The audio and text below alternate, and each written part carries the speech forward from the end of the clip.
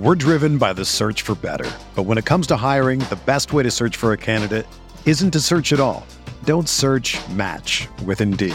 Indeed is your matching and hiring platform with over 350 million global monthly visitors, according to Indeed data, and a matching engine that helps you find quality candidates fast. Ditch the busy work. Use Indeed for scheduling, screening, and messaging so you can connect with candidates faster. Leveraging over 140 million qualifications and preferences every day, Indeed's matching engine is constantly learning from your preferences, so the more you use Indeed, the better it gets. Join more than 3.5 million businesses worldwide that use Indeed to hire great talent fast. And listeners of this show will get a $75 sponsored job credit to get your jobs more visibility at Indeed.com/Blue Wire. Just go to Indeed.com/Blue Wire right now and support our show by saying that you heard about Indeed on this podcast. That's Indeed.com/Blue Wire. Terms and conditions apply. Need to hire? You need Indeed.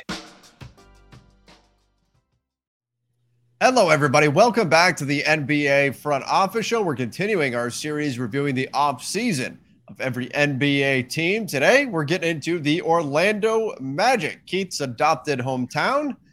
Keith, what are you thinking about Orlando? Not a team that's going to, contend for a championship anytime soon or anything like that, but the rebuild's coming along, and the number one pick certainly helped with that. Yeah, for sure. People are more excited than they've been in a long time.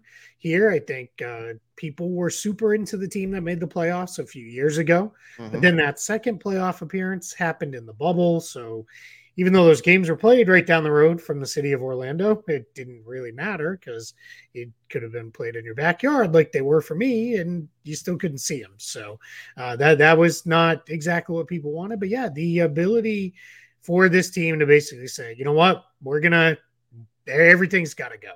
Vooch is gone, Fournier's gone, Aaron Gordon's gone, and we're just going to start this whole thing over. And they did pretty good with it. I think people were, I want to say excited, but it was tempered excitement with last year's first rounders. Franz Wagner, everyone is super excited about. Jalen Suggs struggled, and then he got injured, so that one there's a little less. But Markelle Fultz got back on the floor, so people are excited there. On the downside, Jonathan Isaac didn't play at all, so that's got people a little like, what's going on with this? But any questions that were left of whether you should be excited or not wiped away when they picked Paolo Banchero, and then he looked great in Summer League. So good that he only played 2 Summer League games, and the Magic are like, we've seen enough, put him in bubble wrap, see you in the fall.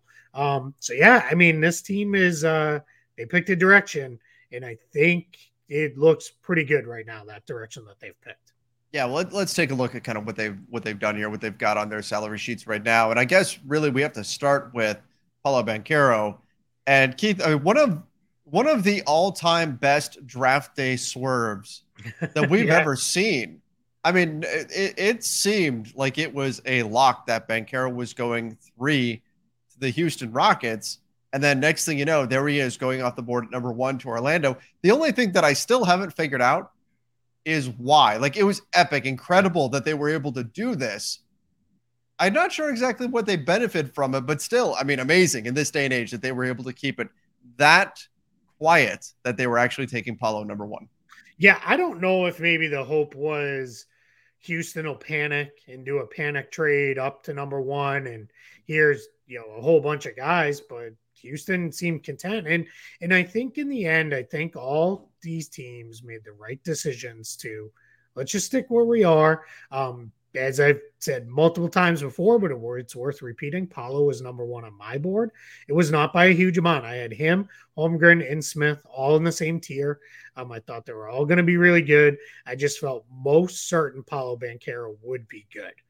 The other two, I could see things going wrong. I think Banchero is just, even if he doesn't hit maximum supreme upside, he's still going to be a really, really good NBA player. And the other two, I feel like there's the potential. Now, I don't think that's going to happen. I think they're going to be really good too. But yeah, I mean, and as you said, yeah, they kept it super quiet. It was only in the last handful of hours before the draft that we even got the Magic are still considering. Right. And that almost seemed like yeah, sure they are, right? It's almost like, the Pelicans are still thinking maybe not Zion. And it's like, okay, yeah, right. But then an hour or so before, it was like, they're going to take Banchero. And it was like, holy crap. And the betting lines had changed earlier that day too, which, I mean, somebody knew, but somebody knew something. Yep. So, but here it is. Now, this salary sheet, pretty clean. You don't have any players who make $20 million. We're going to get into some of their other offseason stuff, but it was mostly they brought guys back. They didn't add anybody outside except for a couple rookies. So Banchero and then Caleb Houston, who's a second round pick. He's not showing on here because his salary's so low, but he'll be there as well. But so in this situation, guys they re-signed. Gary Harris comes back, $13 million, second year, fully non-guaranteed. It's important that they gave him that second year fully non-guaranteed because they can trade him now. He can't block the trade or anything like that. They don't have no trade restrictions. They can move him. So in $13 million, if they keep him, it's fine. They like Gary Harris. They thought he did a nice job with their young guards. There's still certainly injury questions within that grouping with Fultz, with Jalen Suggs, to some extent with Cole Anthony. So, and Gary Harris, it's not like Gary Harris is 35 years old. And at the end of his career, he's 28. So, perfectly fine there. Then re-sign Mo Bamba. This one was a surprise. Yeah, not what we'd been hearing. Yeah, it looked like he was gone. They inked Wendell Carter Jr. to the extension. You can see that. A very good extension. That starts this year. And it's, as the Magic have been prone to do in extensions, it is a descending contract. So it goes down each year by about $1 million or so. But then they re-sign Bamba. But again, just like Gary Harris, it's a second year, fully non-guaranteed, so very tradable contract for Orlando at $10.3 million. And for what it's worth, Mo Bamba showed great improvement last year. Easily the best season he's had in the NBA. Played really, really well. Shot the ball well. He blocked shots. He rebounded better than he had thought. And then that was about it, other than Bol, who's making just $2.2 million, I believe it is. He's just off screen. I promise you he's there. But he, again, non-guaranteed second year, and that's just hey, let's see, because nobody saw him last year because he was injured all season. So that becomes a, hey, let's see. And then if we go all the way back to the top, Jonathan Isaac and Markelle Fultz. Isaac sounds like he's going to finally return to the court. He's coming back to a very different Magic team than the one we last saw him play on. That was in the bubble. So he's missed 2 full seasons now. That we have not seen him play. And then Markelle Fultz, he got back at the end of last season and looked really good physically.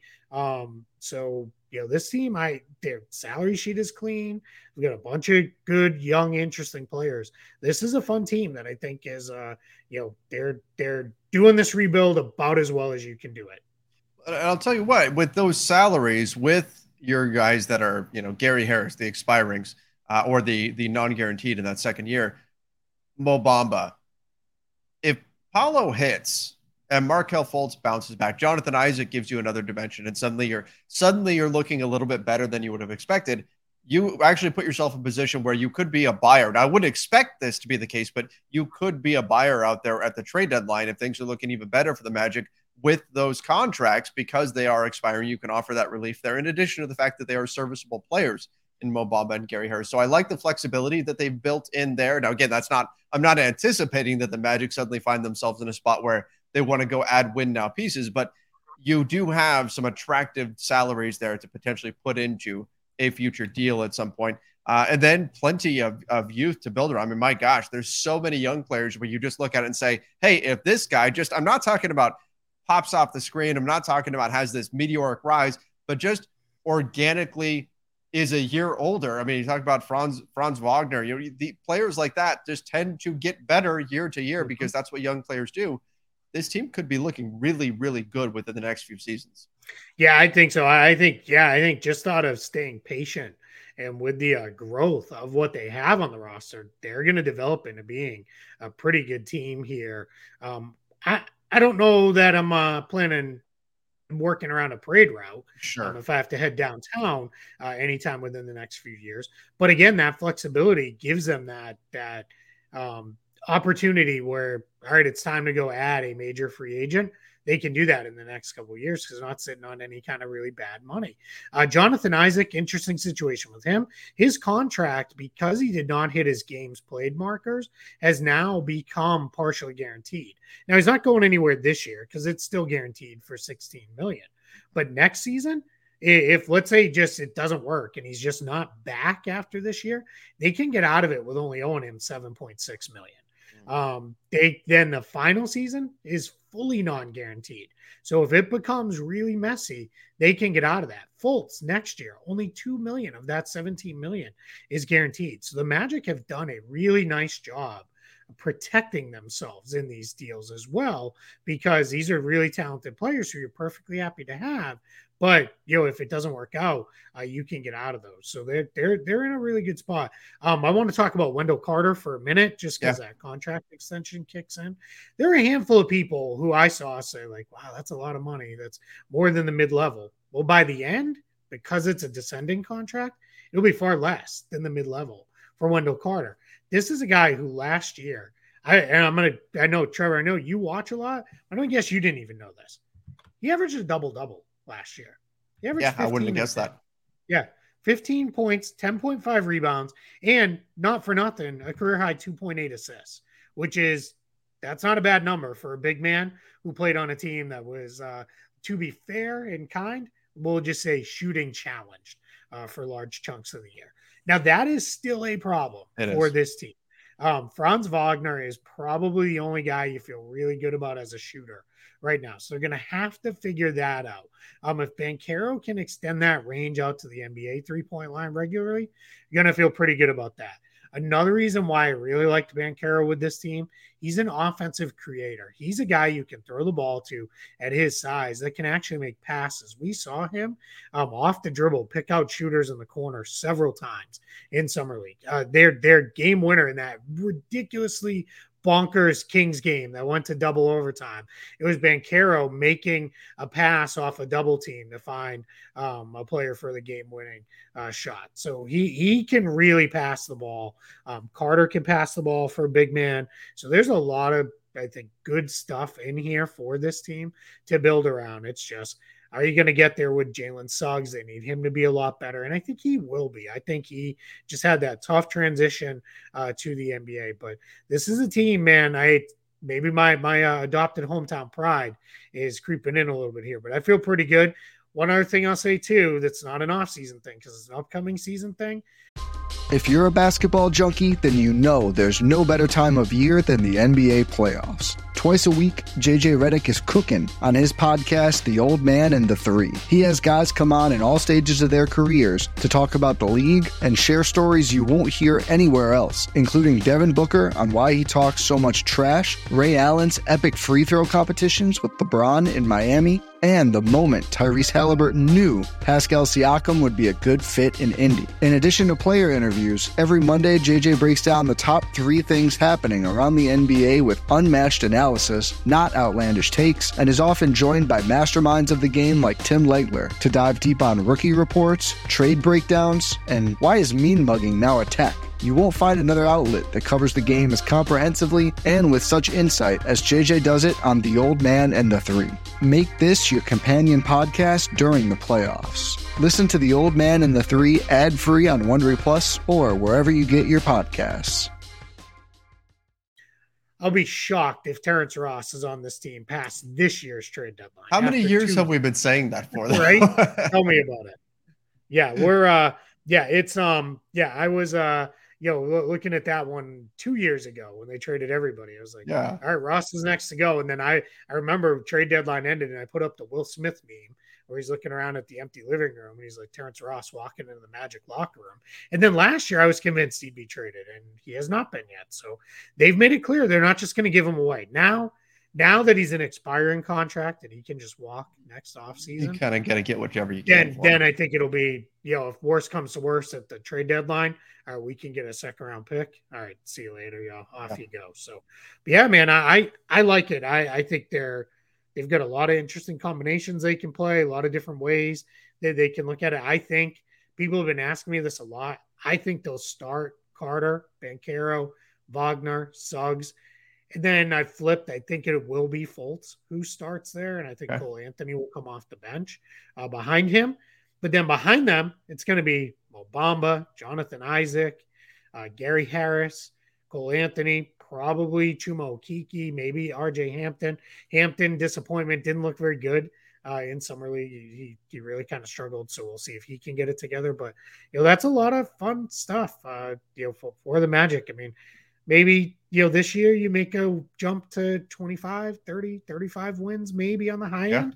And that's great. That's the step forward. It'd be really good for them if like they weren't fully out of things completely by the time you get to the trade deadline. Sure. That would be a step forward. Yeah, absolutely. And they could certainly put together that kind of a run. And Terrence Ross, when you look down the list of the ages, it stands out like a sore thumb. Oh, right? 21, 24, 22, 21, 21, 24, 20, 31. I mean, he'll get moved, but it's like our kids, like, tell me about in the olden days, Papa Terrence. that's what he's doing. Story time with Terrence Ross. Yeah. I remember back when there was the old arena in here. It wasn't even the Amway Center. Let me tell you kids something about Aaron Gordon and the dunk contest. Did you guys know once I played for the Raptors and there were 2 teams in Canada? Oh, poor Terrence Ross. But this team, this is very exciting. This is definitely going to be, like, in terms of my league pass teams to kind of make sure that I keep an eye on, this is going to be one of them. Definitely a team to check in on, because I think they're going to be fun. I think they're going to be exciting. And I think they're building something here. You mentioned the shooting being a concern. I'm okay with that, because right now it's just about finding the talent and finding the pieces. And then you can sort of smooth things out later on with some other moves, additions, whether it's a trade, whether it's just adding in some guys, whatever you're going to do. Right now it's about developing the talent that you've got. And even if that means that, you're held back by a lack of shooting, that's okay. You're not trying to contend necessarily this year. You're looking at a few years from now. And I think that becomes then a targeted need you can go fill if you need to, where you can look at it and say, all right, you know what, we need to get a shooter in here that we can go, just to round out the roster. And they'll have that ability. As it stands right now, I project them to have, let me pull it up, $31.7 million in cap space next offseason. So they'll be in the mix to go get kind of whatever they need. And you can probably, much like we saw the 76ers years ago when they were ready to turn it around, they overpaid JJ Redick, but they overpaid him for 1 year initially on that first deal.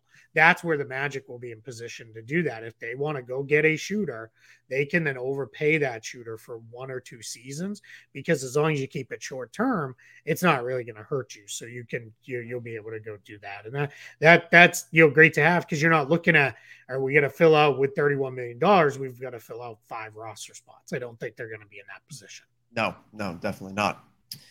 All right, I think that about wraps things up on the Orlando Magic. Pretty good offseason for them, and like what they're building here. But let us know your thoughts on the Magic and their future in the comment section down below. Did you like their offseason? And don't forget to subscribe to the NBA Front Office YouTube channel. Ring the notification bell. Follow us over on Apple Podcasts, Spotify, wherever it is that you listen to podcasts. Till next time, everybody. See ya, and stay safe.